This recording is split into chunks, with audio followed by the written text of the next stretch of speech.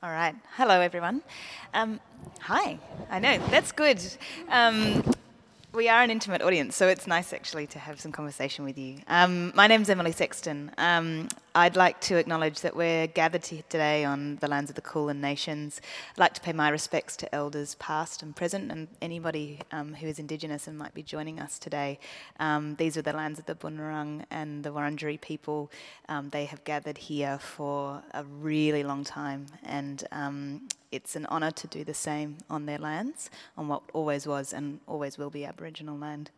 As I said, I'm Emily Sexton, and it's a really great privilege to be here at the invitation of Arts House and in partnership with the Festival of Live Art that's taking place as we speak, and also with the State Library of Victoria. You're here to hear from Steve Lambert. And Steve has worked alongside artists and activists in 15 countries on 4 continents, helping them to effect power. He's trained in the arts, and he's known for large-scale public projects that engage new audiences on difficult topics through the social science of comedy, games, theatre, and democratic participation. Steve is the co-founder and co-director of the Centre for Artistic Activism. It's a research and training institute to help activists be more creative and artists to be more effective, and we will hear a lot more about those kinds of ideas. Steve made it international news after the 2008 US election with the New York Times special edition. It was a replica of the paper of record and announced the end of the wars in Iraq and Afghanistan and a whole host of other good news. The project that we are, that is being presented as part of FOLA is Capitalism Works for Me, True or False, and it began in the summer of 2011. We will hear so much more about his work, but they've won a range of really fantastic awards. The Prix Arts Electronica, awards from the New Museum, the Creative Work Fund, all sorts of really different and really interesting institutions. So please join me in giving me a huge, warm, very Melbourne welcome.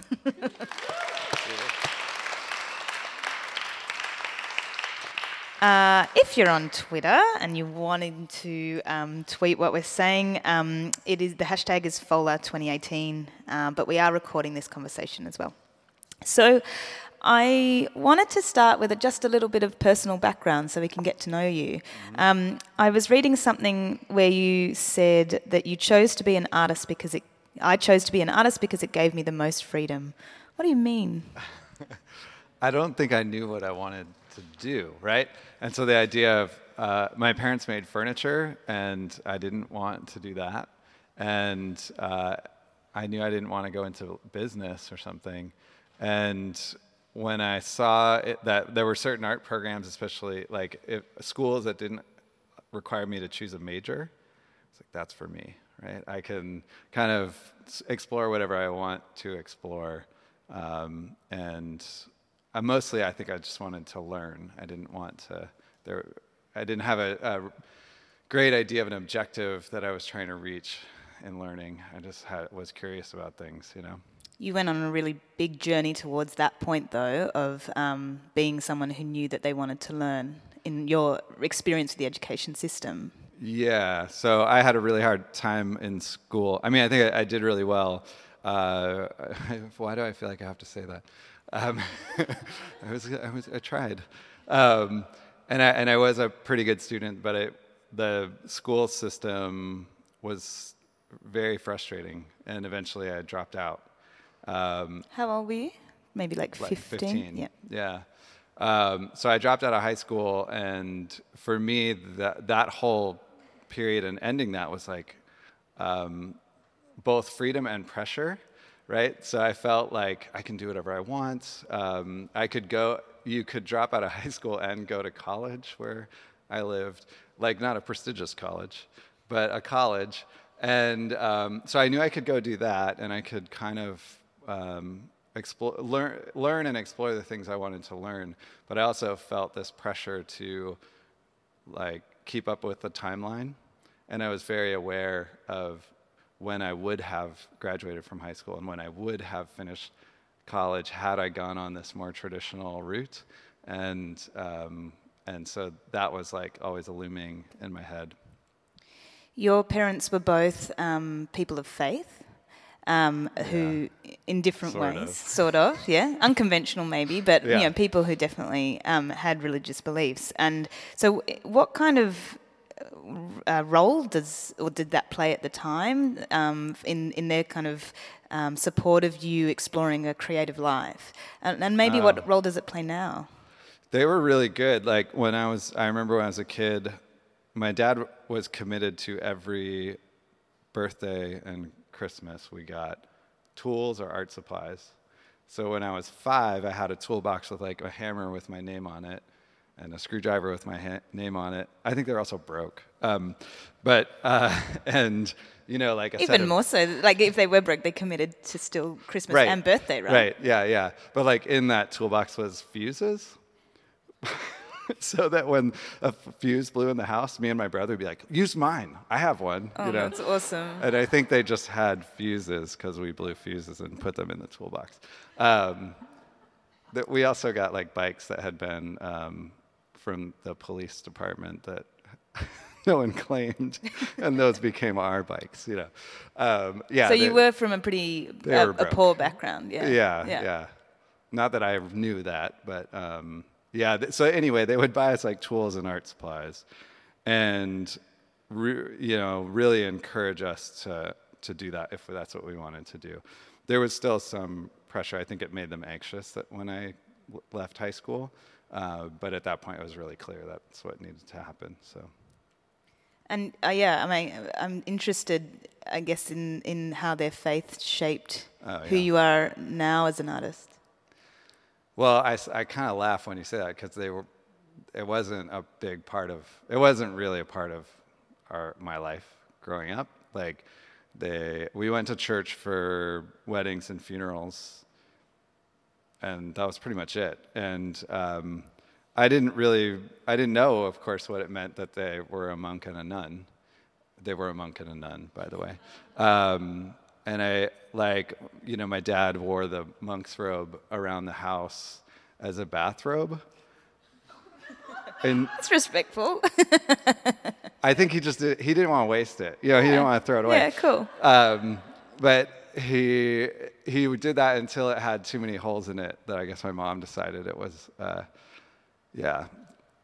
that happened a lot where my mom would be like, these clothes are no longer viable clothing and destroy them. But so we didn't go to church. They would sort of answer questions if we asked them. They would sort of talk about it in a really casual way. But it wasn't the sort of formal faith part, it was the values, right? So they quit and they started this furniture business and made custom furniture, but they only hired, all their employees were Vietnam vets that had just gotten out of recovery. And I didn't really realize this till later either, because they didn't talk about it much at all. It was just who they hired, right? So they would go to the Veterans Administration, get some guys that were just off cocaine, and be like, with no experience with woodworking, but willing to learn. And that was like how they kept ministering.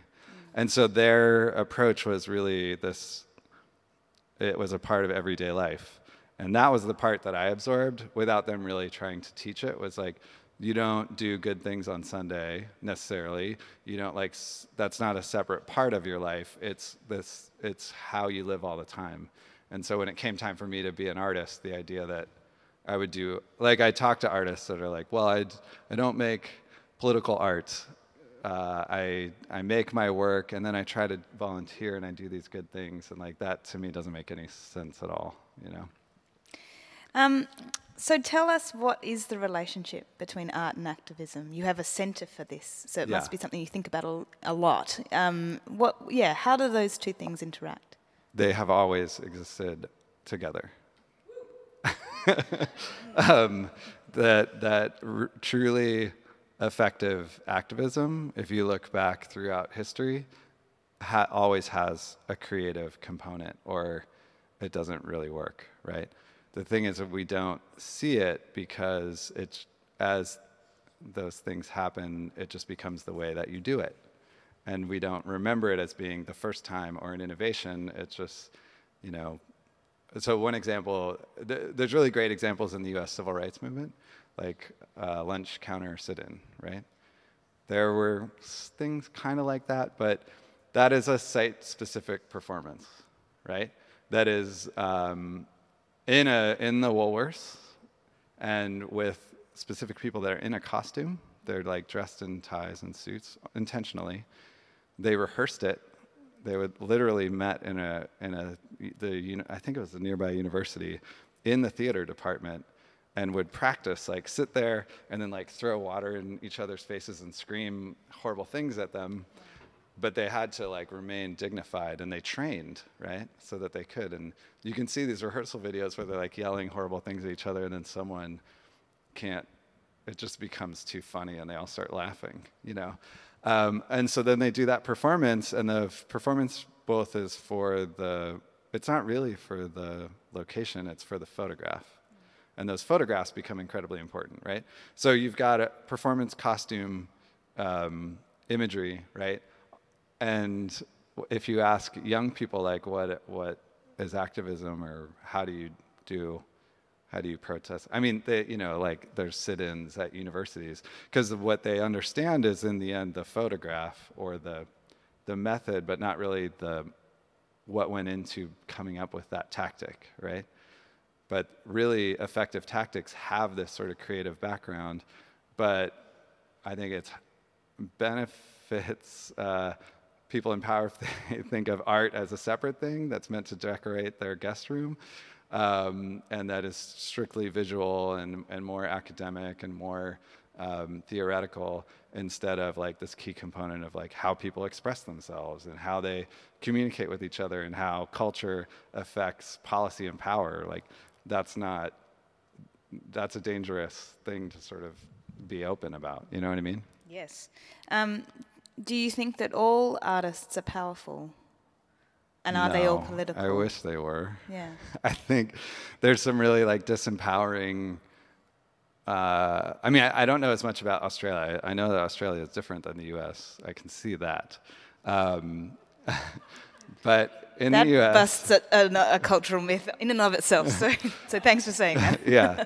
We have some very strong myths about artists, like, you know, and like starving artists, right? That it's very hard, that you can't make money, which is rooted in something true, but not entirely true. That you work alone, that you have these ideas alone, and you work on them in isolation and then deliver them to people when they're done, and that you will only be understood when you're dead, best appreciated after you're dead. You know, things like this that we all probably recognize, but that I think that artists know better, but I still fight with that, right? Like I was working in South Africa on the AIDS conference with sex workers on human rights issues, and this was like a year ago. And I started to have two really difficult moments. One was when I realized I was working in an office, and I was like, I'm an artist, I don't work in an office. But that was like why I went there, was to work with them, and they worked in an office, right? And the work I was doing was not office work, but it just was like, I'm not supposed to be here, this is not who I am, and like felt this sort of conflict, right?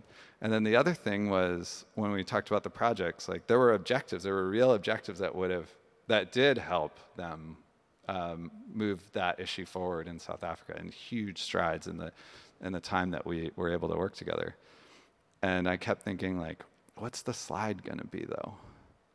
Like, what's the one image, like the image of the newspaper that I have, right? Like people see that and they get it, and I even staged it, right? If you look this up, there's a picture of a yellow cab blurred in the background, because we wanted to I took the picture months later, you know, like went out on the street, waited for a cab to go by, because I knew that would tell that story, right? But the New York Times special edition. Right. Yep.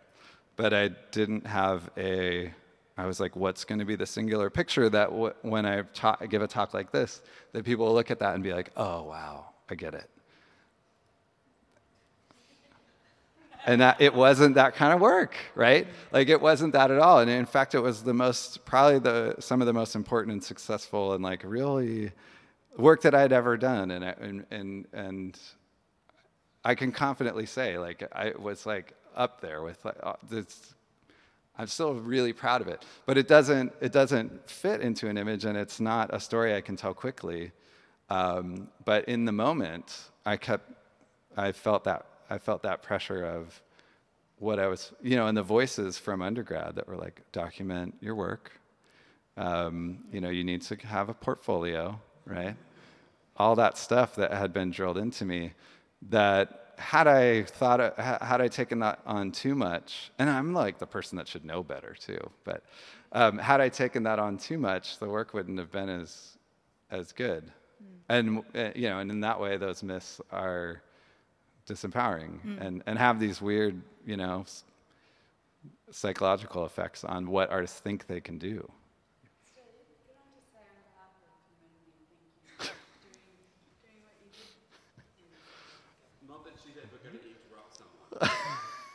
We just had just for the sake of recording, someone's thanking Steve for his work, which is a lovely thing to do. Thank you. Yeah, thank you. We'll get more to audience questions, so hopefully we can hear from you further. No, that's good. I wanted to ask you a little bit to talk about, and it may be that you can sort of draw out some of the examples from what happened in South Africa, but you've talked in the past about the ethical spectacle. Yeah. That's actually Steve Duncombe, who I work with. Right. What is it? Him and this guy, Andrew Boyd, came up with that term in a bar, as you do. Yeah. So anyway, sorry, what was the question? Well, how would you describe an ethical spectacle, and how does it relate to the work that you do, maybe with Steve, but also beyond that? So it comes from Steve Duncombe's book, Dream, Reimagining Progressive Politics in an Age of Fantasy. And yes, Dream, Reimagining Progressive Politics in an Age of Fantasy. And I think it got reissued or republished, reprinted recently because it's newly relevant. But anyway, the idea is that, his whole book is about it, right? So I'll try to summarize. But that a lot of people think of spectacle as associated with advertising, with commercial spectacle, or some of the best purveyors of spectacle, unfortunately, were the Nazis, right? Like they knew how to put on a show. Content aside, they had costumes, they understood lighting, they made these films. Like Hitler was an artist, as Steve says. His medium wasn't painting; it was people, and so that often makes people say, "Wow, well, we can't do that," right? That's what advertisers do. And I had come from he had studied history more. I had studied, and he also studied advertising too. But my thing was like, well, if we take these tools off the table, what's left, right? Like it's yielding so much to the commercial industries, and leaves so little for artists, right? So an ethical spectacle sort of is a way of avoiding some of the problems of working with spectacles. One is, I'll try to remember some of my favorites, and you can read the book for the rest, is that it's transparent. So you're not trying to trick anyone. Everyone sort of understands who you are, what your role is, what your real opinion is. And a great example of that is a group called Billionaires for Bush, who were billionaires that would campaign for George Bush in like Monopoly Man outfits and talk about how all these tax cuts were going to be so great for them. It was an incredibly successful project, but you'd never see these people and mistake them for an actual billionaire. And in that way, it was transparent. Another one is participatory, which sort of gets to what other things are happening at Festival of Live Art, right? Like if you are involving other people, not in just the viewing of it, but in planning it and making the work, that it's more likely to be, you're more likely to avoid ethical problems, right? So if they become authors of parts of it, you can create the structure, but they author pieces of it, then you can avoid some of those problems. And we use it. I read it and kind of absorbed it, and it resonated with a lot of things I had done before. What he was really good at was clarifying it and making it great. so you could sort of look at it and be like, yes, there's these 6 things. I can check this off. Perfect, This Where is good in my art mind now. it was, more blurry, but it was there, so. Yeah, cool. You've spoken a bit and collaborated a lot with people who work in the advertising space. Can you tell us a little bit about, that sort of uneasy, I guess productively uneasy fascination you seem to have with advertising and what it does and the tools that it uses and the way it can communicate with lots of people? I think, I don't know that I've worked with a lot of them. They're more like fascinated by me. Oh. I think I had a project called the Anti-Advertising Agency for a lot of years that we were structured like a parody of an advertising agency and made work that was critical of advertising's role in public space, but using their methods. And so I studied it a lot, and I, it's those tools that are so effective, but the message that they're conveying to me is horrifying, but the ability or the means that they do it can be really inspiring. You've spoken a bit, so I want to talk a little bit about the work that you're here with in Melbourne. And in terms of Capitalism Works for Me, I'm really interested in how you understand the process of people becoming actively political in some way as an affective experience. Yeah. Can you tell us a bit about that? Well, in a way, the capitalism sign is not the best example. Okay. In some other ways, it is. Yeah, sure. For me, like the standard of if I've been successful is there's a measurable outcome or behavior change, right? Mm-hmm. The idea that this has frustrated me for about a decade or longer. You ask an artist what they're trying to do, and they say, "I just want to raise awareness." Yeah, I wanted to talk to you about that. Yeah. Yeah. I think every time someone says that, I say, okay, so if everyone was aware, like say, I'm going to use a kind of a illustrative example. Say we were talking about racism, or here it would be like First Nations thing or something, right? And like, I just want to raise awareness about this problem. So, okay, you raised awareness, everyone understands, but nothing changed. Is that okay? And their answer is always, well no. Like, okay, what else do you want, right? You're going to make this work. You're going to spend all this time. You're good at what you do. So what would you like to see happen? And they usually have answers, but this is, again, an echo of that disempowering of artists. It's like, I'm just here to point this out. I can just make this thing that has people reflect and think about it. I can start a conversation, but I don't want to control the conversation. I don't want to manipulate anyone, right? And that becomes like this all or nothing thing, where you can think about how you can guide an audience, right? Like that can be part of success, and it doesn't have to be manipulating at all. I mean, I hope nobody that has experienced the capitalism sign, they shouldn't feel manipulated. They should feel challenged, and they should feel prompted and maybe pushed a little bit. But I'm not trying to manipulate or have them feel like. I mean, I think ultimately their experience ends in their own personal choice. So. Right.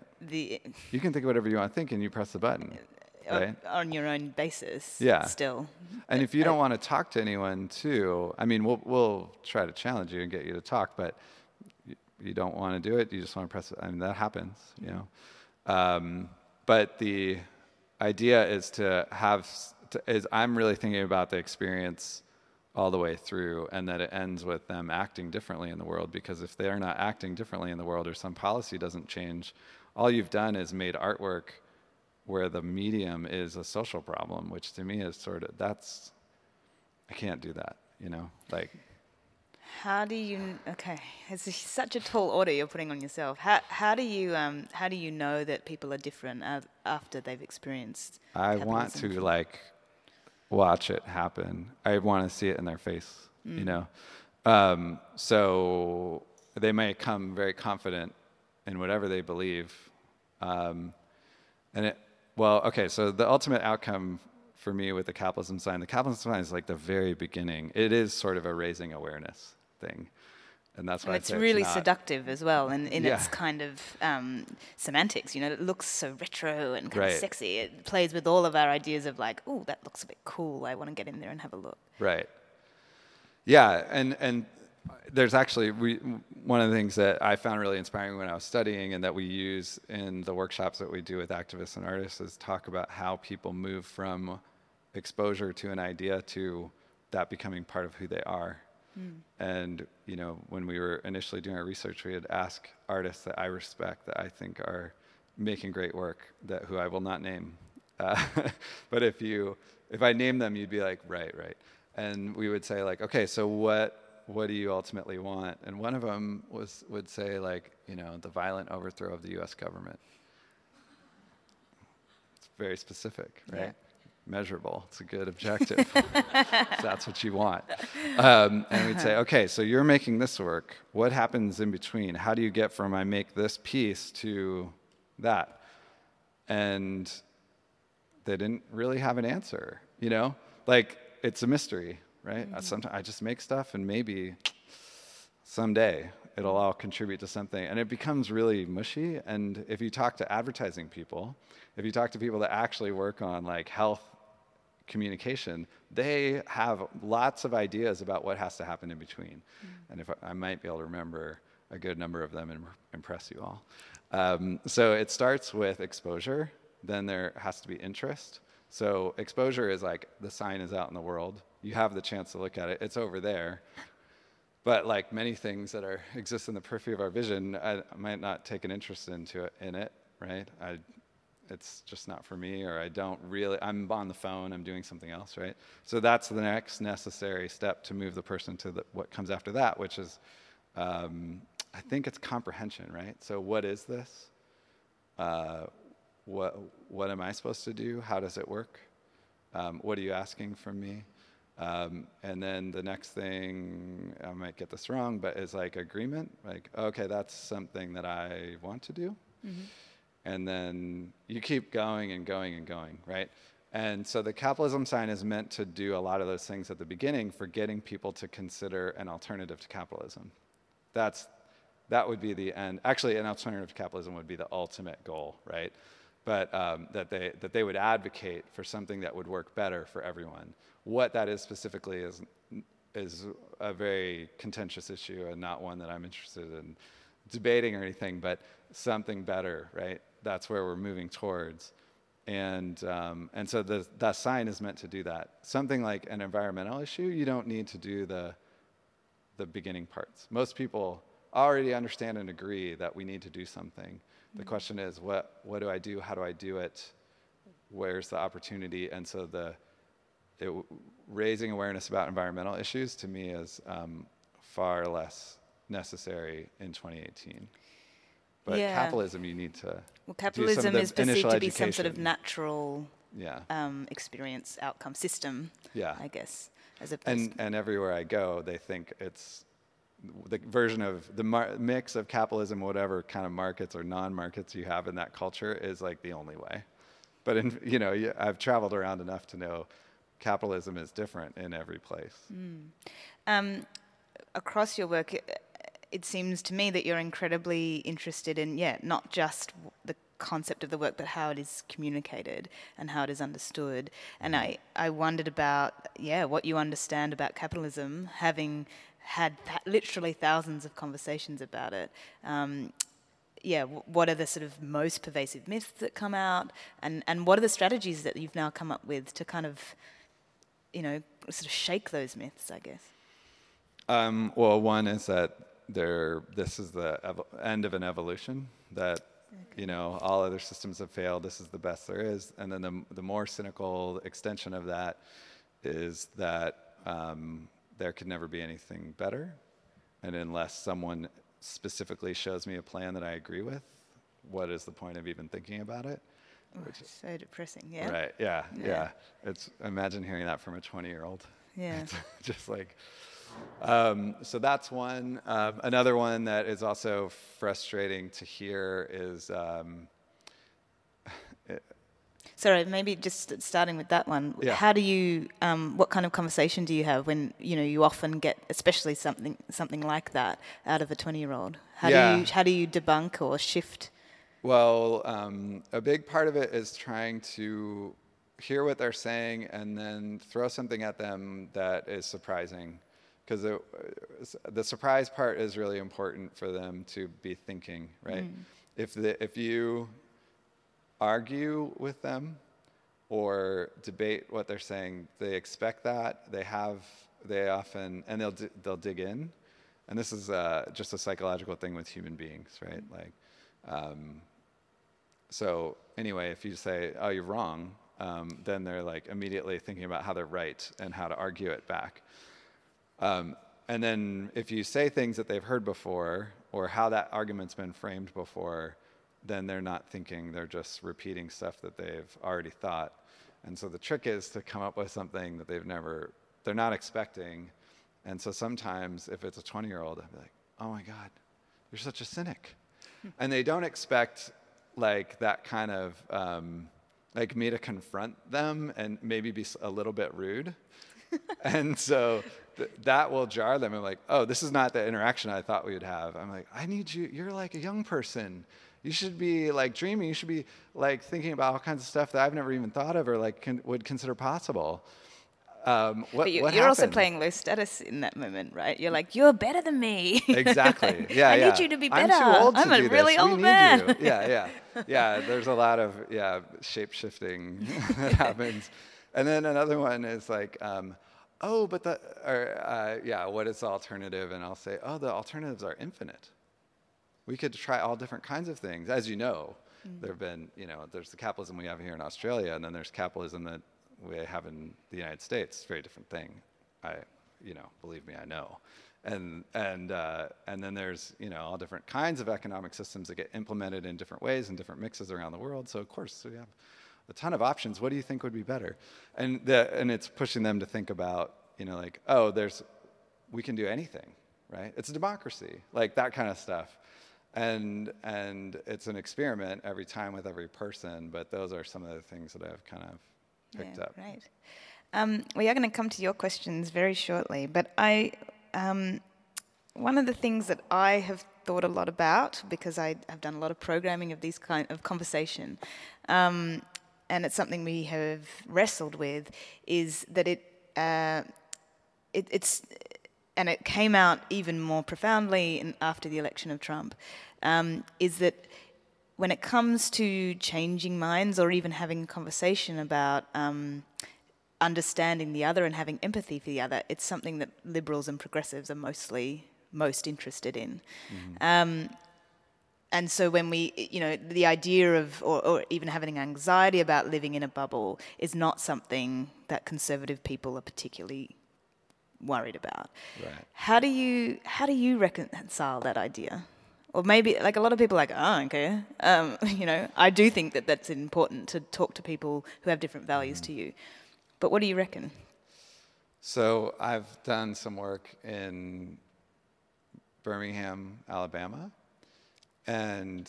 What kind of place is that?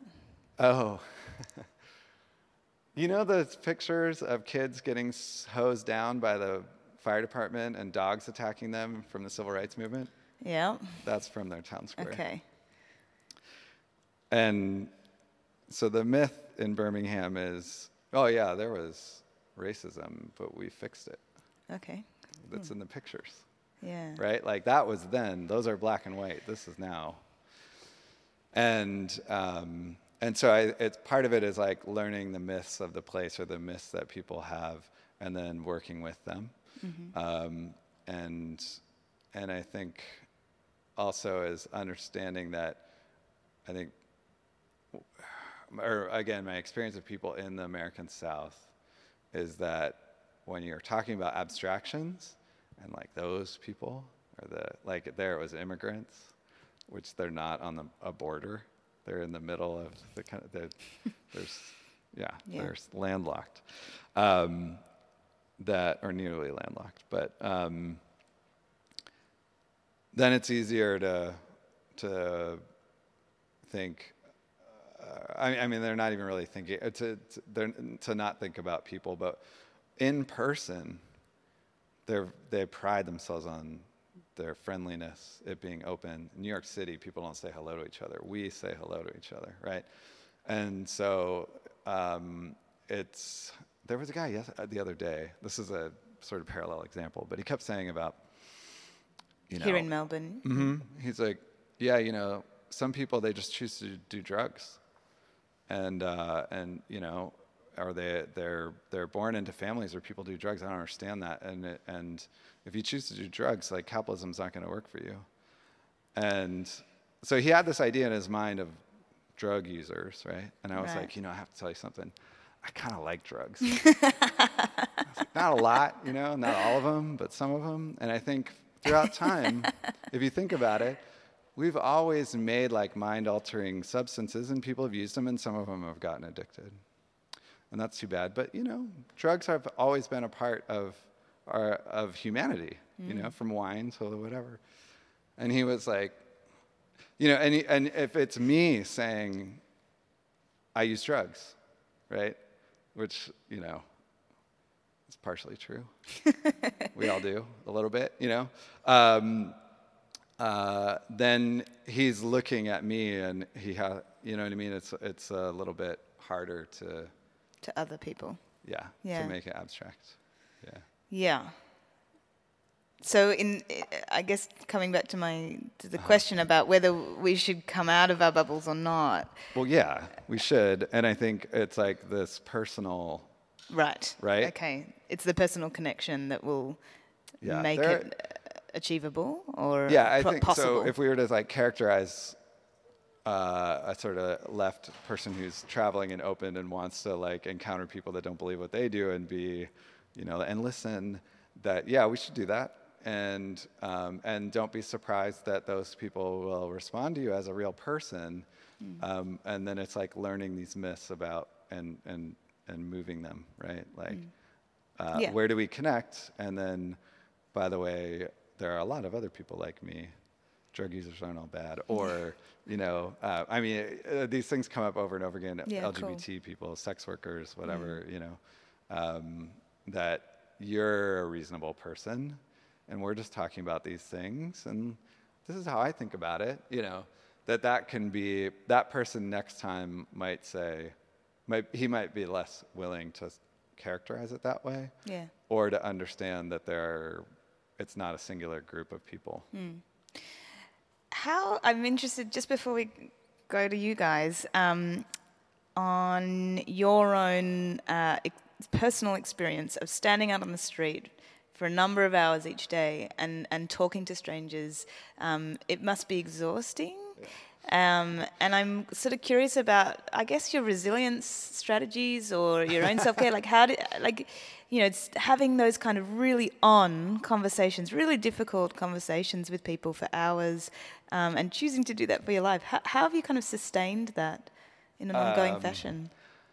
I take breaks. I'm also like a university teacher, so there's like fluency. I have to do it a couple times a week. Do you think you get better at that kind of dialogue and it becomes less kind of intense upon your own? Yeah, or it just comes more easily. It's practice, right? And then another thing is I take breaks. I don't do this all the time, I do it a few times a year. But with teaching, I do it quite a bit. And then another thing is like, it's really important to me that it has to be fun for me. Yeah. Right? That if someone is kind of a jerk, that there's boundaries where, I told everyone that worked on it, it's like, at any point, just be like, it was really nice to meet you. And sort of turn away.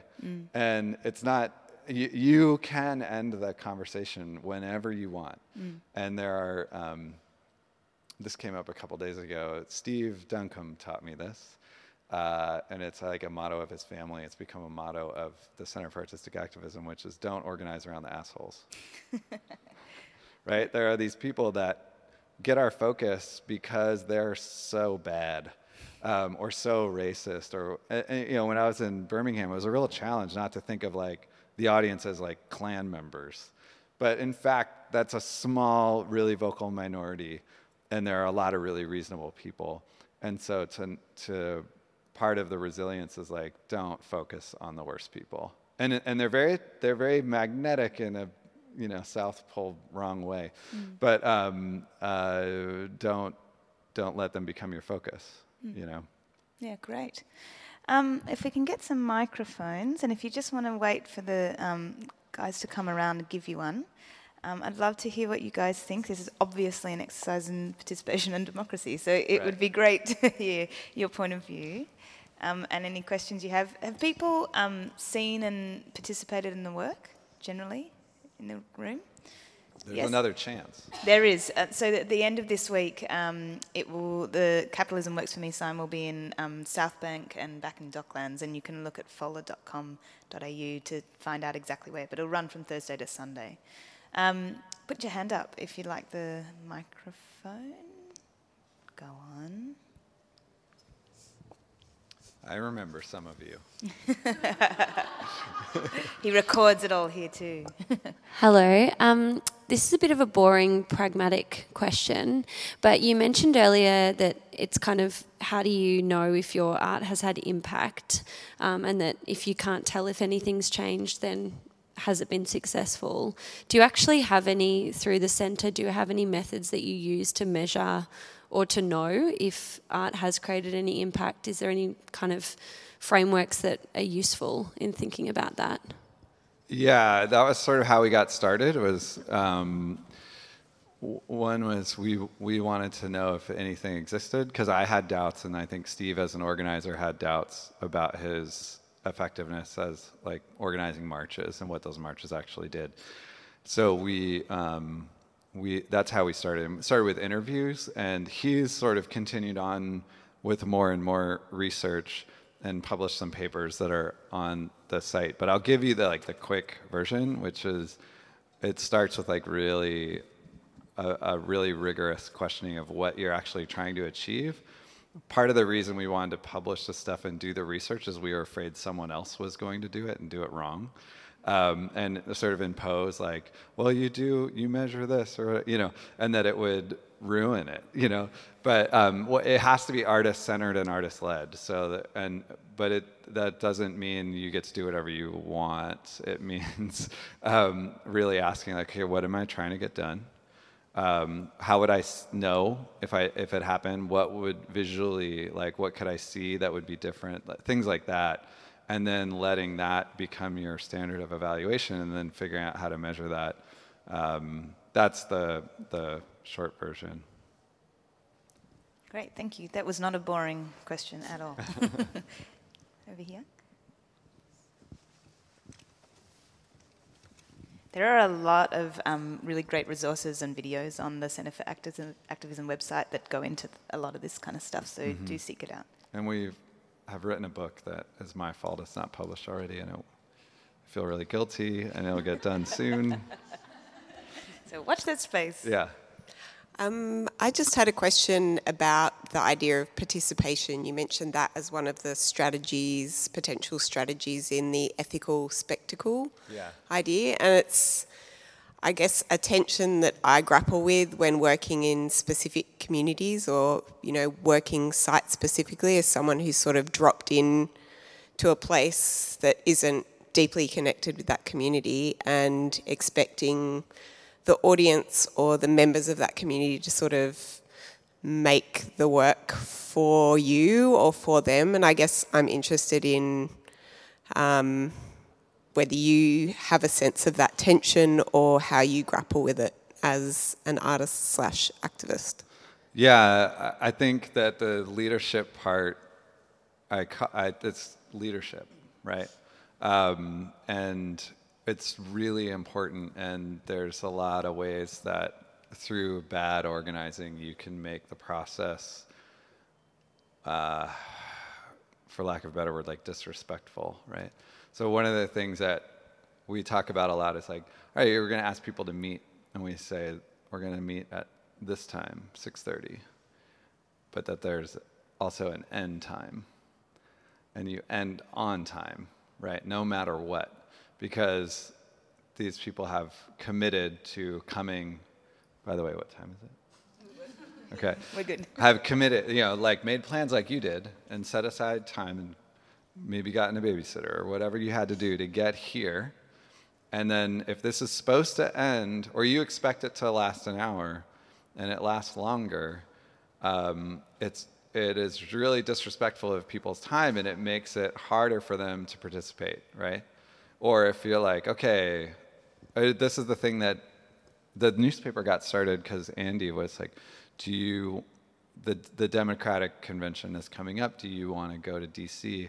It's this big protest and everyone's going to get arrested. And I was like, no, I don't want to do that at all. Because it's not really important that I'm in there. It's just important that another body is in handcuffs. And like, that's not really respectful of me and what I could contribute and who I am. It's a waste of my time, So thinking about how you involve people in a way that makes them necessary and also is respectful of what they can contribute, the limits of that, right? And make it really easy. That part's important. The other part about like coming from the outside, like so often I am coming from the outside. This is the second time in my life I've been to Australia. I don't know anything much at all about Melbourne, right? And working with sex workers, like I have no experience with sex work. No one close to me. Drug users, like injection drug users, don't have experience. But that actually can be an asset if you're a kind of a respectful outsider. And you can also say things, like in Birmingham, I could say things that people there couldn't say. And they kind of were like hoping that I would. And I'm like, so if anyone gets mad, you tell them I did it and I left. And that there's ways that you can use that role that works. And also if you're coming from the outside, you see things differently. That can be a real advantage. So those are some of the thoughts. I guess what you're also pointing to, though, is sometimes I'm certainly aware that as a white person, it's not always my time to speak when it comes to different kinds of issues. And likewise, if it comes to sex work or queer issues, because it's not how I identify. So that's one of the many tensions that artists need to be aware of, especially when you're involving other people. So, like when I went to work with the sex workers, I come and I'm like, okay, so we have the AIDS conference in this many weeks. What do you want to get done?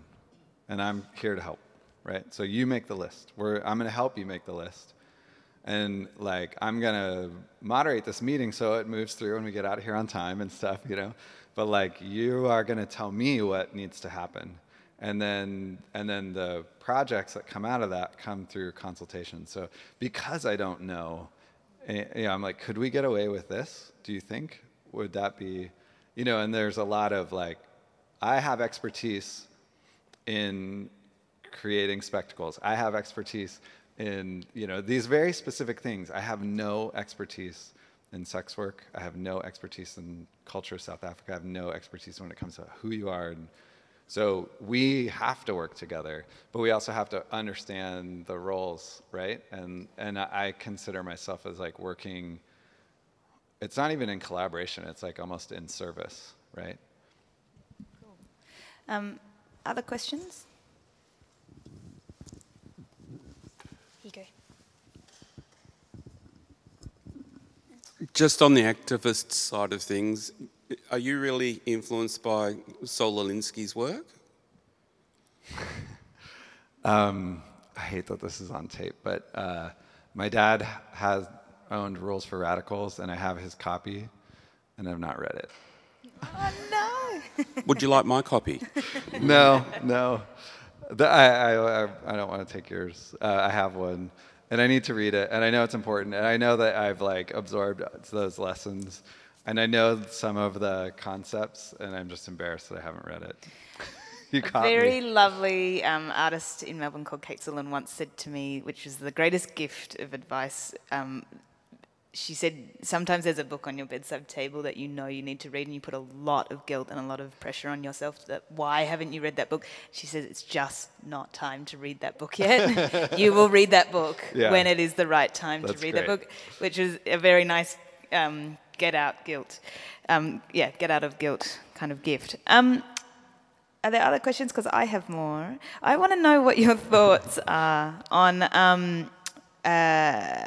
the role of sort of educational institutions in sort of creating actually creative citizens, active citizens. And obviously our education system is pretty different, very different in Australia. Is it more professionalized here? How would you define what do you mean by professionalized? Like the idea is that you go to university and then you get a job. And then you go to university to get a job. To get a certain kind of professional Sure. job? Yeah, absolutely. Yeah. Does that bleed over into more? That's one of the And it definitely problems. bleeds into artistic practice. Yeah. So I think for many artists, the sort of trajectory is art school and some sort of career on the other side. And personally, I've done for our Victorian College of the Arts, I have done teaching there over the last, I guess, 8 years, and it's fascinating to me the ways in which the engagement with industry and the way that they have placed importance on how are you going to be an artist in the world has shifted a lot in the kind of courses that people do at our College of the Arts anyway. Yeah. Like the question of how are you going to be an artist is way more prevalent in those courses than it was 10 years ago, that's for sure. Some of that I think is good. I got some of it when I went to school, but I think if I went to school 5 years earlier, you'd get none of it. Like no professional training, and there is, part of the professional training is empowering. The lack of professional training can be one of the things that contributes to disempowering artists and making that myth that you can't survive real, So what is the question? I guess what's this? I'm not as interested in artists so much as the kinds of creative thinking that you're trying to inspire people when you have conversations with them on the street. How much do you think how they went to school, what they learnt at school, shapes the kinds of thinking processes that they have to critically analyse our economic systems, our political systems, and their role within it? I think what I'm trying to do is a big core part of liberal education, which is like to free yourself to like doubt your own beliefs, to look at all different kinds of viewpoints, to like understand things as complex, that dogma and tradition have their place, but are not like they don't have to be the foundation of your beliefs and things like that, right? Like it's all in there. And so if someone, I think the more you have that kind of liberal education, liberal college education, and I mean liberal in the open sense, the more likely you are to look at the sign and like be able to make the leap. I just a couple days ago was talking to an engineering student from Boston who had a really hard time, and so I kept coming back to like, well, in engineering, if you're not creative, you're just like another version of the machine, like a computer, right? Like in order to really solve problems, you have to be able to think about it in a new way. And that's the same with our economic system, right? Like we need creativity in order to think of another way that it can work and how it can improve. If we just accept it as it is, it never changes. And that was a point when he, like, I'm like framing it in his language, right? But I think, real science, really good scientists are not executing instructions. They're like asking big questions and trying to come up with new answers and thinking about it in different ways, right? So I'm not saying that it only comes from liberal arts or the arts. It needs to be a part of all those, all those fields. Yeah. Before we finish, unless other people want to chime in, we sort of skirted around, but we haven't talked directly about the New York Times special edition.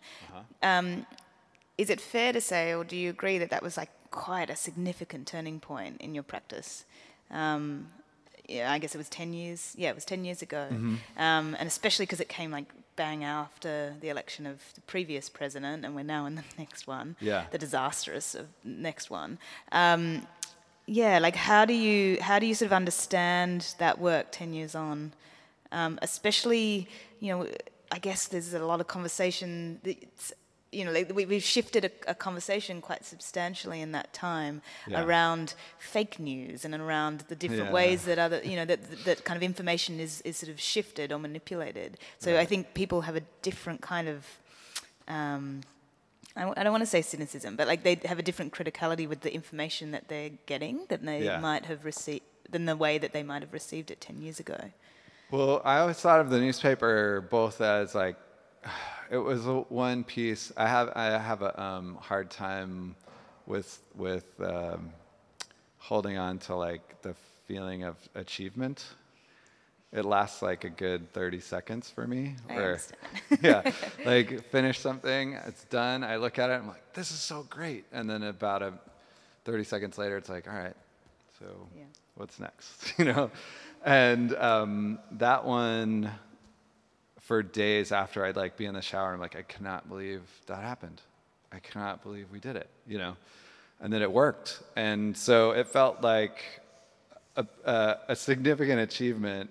And then the way it resonated around the world too, like we were on the front page of the paper in Mexico and like on the evening news in Germany and stuff. And one of the lies I love about the project is you just told the media that millions of copies were printed. Right. There were 80,000 copies printed, which is a lot, but it wasn't a million. It doesn't sound like a lot. And then CNN is like, 1 million copies. Yeah. And I love it. And if you watch that video, if you watch it again, I am trying so hard not to laugh because I'm like, I can't believe they believed that. Like, that was a joke. And so I'm trying to hold it in. But anyway, so it felt like both an achievement, but also like this proof of concept. Like this idea of instead of criticizing, we can present the world that we want, and that will resonate. Like all the evidence was there, right? And so that helped with, and the approach too of like, we're going, just being more positive and making something legible, and that it was really important to me that people didn't feel like it was a trick. Like, fake news, like you're supposed to believe it. This newspaper, you were supposed to believe it for like 7 to 15 seconds. And then realize like, oh, I get it. And then not feel like you'd been tricked, but felt like you were now in on a joke that you could share with other people, and that worked, right? And those were all things that I wasn't quite sure of working on it, and none of us were. And so it became like an example. The unfortunate thing is it became an example of like other fake newspapers, positive newspapers came out after that.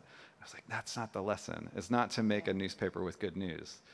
Yeah. It's to present people with a tangible future that's an alternative vision that's not coming out of politicians that are thinking in 4-year cycles or commercial industries, but like something else. A good friend of mine toured with Naomi Klein around the world when she was talking through her most recent book, and having listened to thousands of audience questions, my friend has really kind of emerged with the main question that people are asking over and over again is, how can we be optimistic? How can we think about the future and still... and be positive about it, especially in a climate change discussion. So I think... It's a great question for her, too, because her stories are of disaster. And there's a book that I was one of them, really influenced by recently, called Austerity, Ecology, and the Collapse Porn Addicts. And it's written by a socialist, criticizing the left's environmental message from a further left perspective. And he's talking about how the idea that a very sort of common message on the left by environmentalists is the world is going to end, it's going to be a disaster, we need to cut back. And how much that aligns with a very right-wing idea of austerity. You've had too much, you need to cut back. And so it works for both.